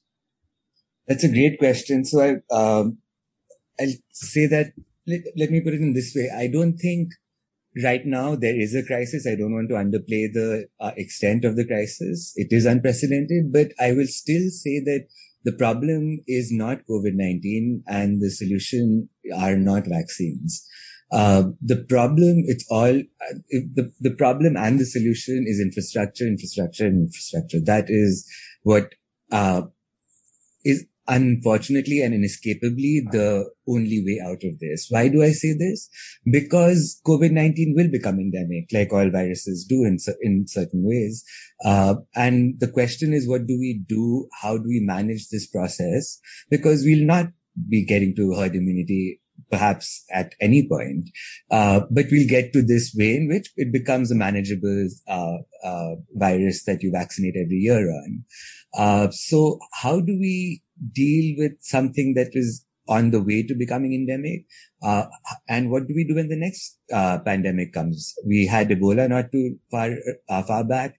We also forget the many plagues and outbreaks and epidemics that happen on a yearly basis in India. For example, in 1996 there was a plague outbreak in Gujarat. And there've been every year we have small episodes of this. Just because it's not a big global problem, we don't address or talk about it. So all this to say that this is not the last time we're going to face a problem like this. Maybe it'll be at different scales, maybe it'll be different proportions. But the way out is to prepare ourselves in ways that things like contact tracing, things like delivery systems are put in place. And the Indian government has been at in its entire post-colonial period, culpable in why COVID-19 has been so disastrous. We spend amongst the least in healthcare infrastructure, in any country in the world, in the bottom 20 nearly always. So if that is the case, I think the problem is, that and not the many pandemics and epidemics that will continuously break out. We need to fix, the basic public health failures that, are not new at all to people who are experiencing disease. Okay. Just to open the question to others also, I mean, we're also curious what the role of, when we talk about health infrastructure, I think there's a lot of, the imagination is that of the state or public health infrastructure. But we also know last 20, 30 years has been this massive rise in the private industry in healthcare sector, around South Asia. So, I mean, I'm curious, what is the scene like in Bangladesh and Sri Lanka and Afghanistan, and what has been the role of private players, and how is the public sphere is there a critique of the private player? Are they seen as saviors at a time when the public sector isn't there? And there is debate on their position and what might have led to, economic changes and state involvement. So, yeah, please, maybe we might start with Ravi, you. Yes, I just asked that and also just comment on the previous comments. I think, sadly, of course we need better health infrastructure everywhere, but, this is a long-term process and it's not going to be, frankly, I'm not sure it's going to be accelerated that much by this pandemic. I mean, this is a long-term social issue for most countries, universal healthcare. Let's be realistic. That's going to take a long time. But then I would also point out, remember at the beginning of the pandemic, there was this index, the Global Health Security Index, and then there was another one called the Disease Vulnerability Index, both produced in the United States by defense analysts. And they ranked countries by infrastructure and capability. It was completely wrong. The countries that were supposedly had the best infrastructure, the most preparedness, the United States and the UK did the worst, right? So this, in case of COVID-19, this was not really an infrastructure problem. It was a problem of basically, could you do the basic public health stuff, which we've known for 100 years, and do it well? And were you willing to make those decisions, right? And that's more a political problem, right? You can have a lot of infrastructure, but still mess up. And you can have no infrastructure like Cambodia and still get it right. So, I think let's be honest, the issue of pandemic and health access is a bit different. I think in terms of moving forward, what will happen next, I don't know. And I think it really depends. I mean, it's shown us the difficulties of solving these complex problems at the country level as well as the global level. I don't know whether countries, they may be more willing to act next time because, like countries which had SARS, I mean, Thomas, I think, lived in Hong Kong, presumably during the SARS epidemic. People were a bit more aware, okay, we have to do something serious about this kind of problem. So maybe that will linger. But I don't know. I think we need to be realistic that we need to figure out what went wrong in the policy process, even at the country level. Right? But for Sri Lanka, now is not the time, but we will eventually have to ask, why did we, with all our resources as a country, health resources, get it wrong? Mess up. And I think there needs to be, an independent, review that in each country, and there needs to be an independent global review. And we need to, once we get over the current, hysteria, and right now we can't talk about China properly because people have all sorts of views about that in the United States, but we need to have a rethink about the policy process. Maybe Zaima, again, could I quickly respond to that if that's okay? Yes. Yeah. Sure. Yeah, I absolutely agree. But when I mean infrastructure, I don't mean, I think infrastructure in a very political sense. So I saw someone in the audience actually who's written a book, called A Pandemic Perhaps, which is how, pandemic preparedness became $1 billion industry over the last 20 years. These reports are an outcome of a massively funded, approach to quote unquote being prepared. But the form of preparedness is what matters. It wasn't about bolstering public health, basic public health systems. It was about these very top-down technical interventions that were high cost, non-scalable. So that's why these indexes are completely off the mark. They index something that is not actually on the ground. So I absolutely agree. It's about, it's infrastructure, by itself is not what's at stake, but the political ways in which we define what infrastructure is what's at stake. I think we probably agree on that. It's a softer thing. It's not the, infrastructure is a bad misleading term. Maybe Zaima and then Urzala, just on the the public-private divide and how that might have impacted what we're seeing now with pandemic response, but also vaccination and what might happen in the future. So I'd like to talk about the pandemic response, the public-private divide between when it comes to the pandemic response. So for a large part of the year last year, the private sector was not actually they just didn't step up. We do have a large number of private hospitals. It's not as if the private hospitals or the private healthcare industry isn't a good thriving business. It is. Almost every single large industrial group that's out there, they have massive hospitals. But what we didn't see is them stepping up and actually doing the remodeling, the retrofitting needed to provide a pandemic response as fast as they could. Or as soon as they could last year. They did not. So the public hospitals, unfortunately, I think there were like 5 only to begin with, were the first ones which had to start taking in COVID-19 patients.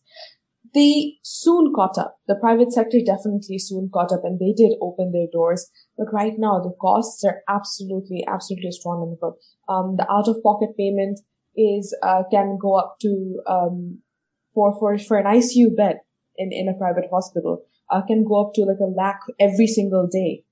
So a lakh taka, that will be around give me just a second, let me quickly compute this. That would be around like $1,100 every single day. That is not something that private healthcare, although it is right now available, that is not something that most of our population can afford. So it seems like there is definitely a gap of information as well regarding what happens to people who are not being able to afford this healthcare. Because right now what we're seeing is a crisis of the rich.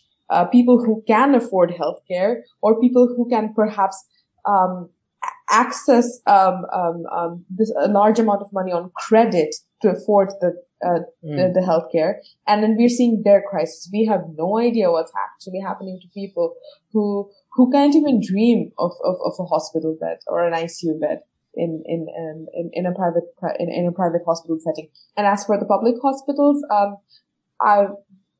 even for example, we've been visiting hospitals every other day, and what we've seen is that because of an oxygen and a bed crisis, you can perhaps get a space on the floor, or you can get like a metal a trolley to land your back on, but if you need an oxygen cylinder, that's something that you're going to have to get yourself. If for example the hospital is not equipped with a central oxygen supply, which a lot of hospitals aren't. A lot of them don't have central oxygen plants. So then, once again, you're having, even if you do go to the public healthcare system, you're still having to pay out of pocket and pay really, really large amounts of money out of pocket. Medication is once again, when it comes to the medication, right now, the 2 most prescribed medication are Remdesivir and Actemra. So Remdesivir is, I forget how much it costs, but Actemra is $45,000 for every single, 45,000 taka for every single dose. That's around $500. So these are not medications that our general population can access. Right now, probably the least expensive option is plasma donation, and that has many.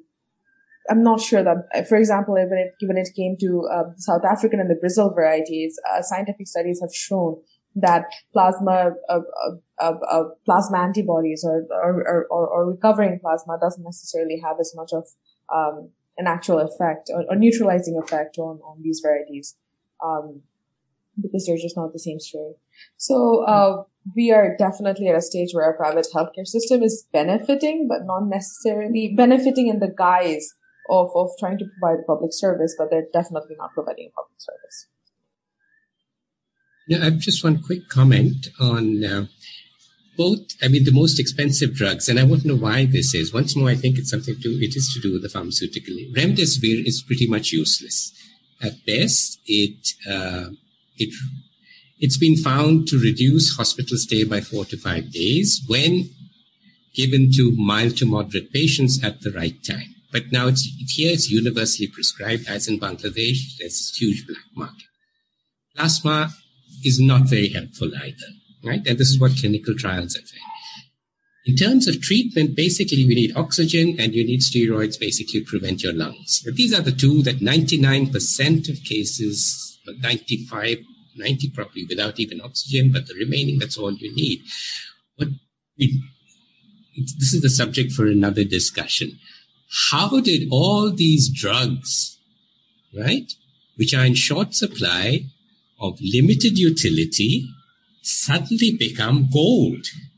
I can understand why vaccines are in short supply, but at least they work. These don't. I mean, at the beginning of the pandemic, clinicians were basically throwing whatever they could. And you can't blame them for that. Over the last year, clinical trials, randomized trials have been held. We've got pretty strong results, and these results all show that it doesn't really help that much, except in very specific issues. So how did that happen? Anyway, Shubhanga, how are we for time? I think we're pretty close to the end. I just wanted to hear if Orzala had any perspective on this public-private divide quickly. And, the scene of individual family members carrying oxygen tanks in India, which seems like a terrible future possibility for other countries in the region. So just to get a sense of what's that like in Afghanistan. Thank you. Shubhanga. In terms of the private sector's role, just before that, what Thomas was mentioning in terms of that, I wanted to also add that in Afghanistan, it became the same case. One relative I knew that he was going through one of those really intensive care for like months. The family would buy some injections. Now, I don't know really what the names of those injections was, up to something called 6,000 AFs, which is approximately $70 to $80 per injection. So they would find it in somewhere in the pharmacies in Kabul city. And he needed one of these injections at least a day. For a very intense periods. Now, I'm not a medical doctor, so I don't know exactly what that was, but I can say that the pharmaceutical industry have really exploited this situation, and there hasn't been any regulations to control that a simple medication should not suddenly go rise like the price of oil or gas goes up in winters. It just was the same kind of reaction you could see. Private sector is also involved in the testing process, and unfortunately, that also doesn't have a very controlled price. So you can do the same tests with different prices in different places, and I think that's not unique to our region or probably Afghanistan or India and so forth. I can see that also even in the UK that's the case. So you can do the same PCR test with different prices. Sometimes there is a difference in terms of timing, but other times with the same time, but different offers. So I don't know how free economy, sort of like market economy or not control over prices is contributing to that. And in terms of, the oxygen's availability or the facilities and infrastructures, one quick point that we have seen in Afghanistan, particularly in the initial stages, it also got parallel to the sort of political events that are happening and evolving as well. At one point, they suddenly start building hospitals, copying some kind of a Chinese model of having a massive hospital being built. And there was massive reaction to that and say that, look, we don't need physical infrastructures for this. What we need is making available a mosque in a village so that you can do the self-isolation. There are quarantines there. So we have been in contact with government trying to communicate these messages and say, don't waste your time. Okay, fine. If places require a hospital, build them a hospital, but you don't need to make that connected to the COVID, because COVID does not need entirely that level of infrastructure. On the other hand, when it comes to ventilator machines, thanks to our generous, sponsors and supporters from the world, we received ventilator machines. But guess what? Nobody knew how to use it. In many, many cases, ventilator machines ended up in Peshawar markets or, neighboring countries, sold in the black market because A, there is issues of inaccountability and corruption, and B, there was also issue of lack of capability of being able to use it. On the other side, the basic oxygen price, also similar to other things that we mentioned, rised up in the times of higher needs, and it's predictable that the same thing will happen. Now, there isn't any very accurate data whether we have enough oxygens, if we are going towards the third wave. Are we ready for it? And what are the kind of requirements that we could have in terms of, medical supply for the intensive cares, oxygens, ventilator machines? Have we provided in this phase any kind of facilities or any kind of trainings for medical workers in terms of, using the advanced ventilator machines? I don't have any specific data, I'm afraid, but my very distant observation is that probably we don't, as all those things requires quite a long procedure to really materialize in the time that I don't think anyone really worked on it more seriously. Thank you. I think, Thomas, we've gone 5 minutes beyond the scheduled time, so I'll take that as a good sign of a very engaging and interesting conversation. Do you have any final words? Not really. I think this is something that maybe we could all take away, and we will get through this pandemic. The question really is that this is an event that is going to change the world. All previous, whether it's 1918, whether it's been the outbreaks of plague that we saw in the 18th and 19th, they've had significant political, economic, and social changes because you're ripping apart the existing fabric of the world.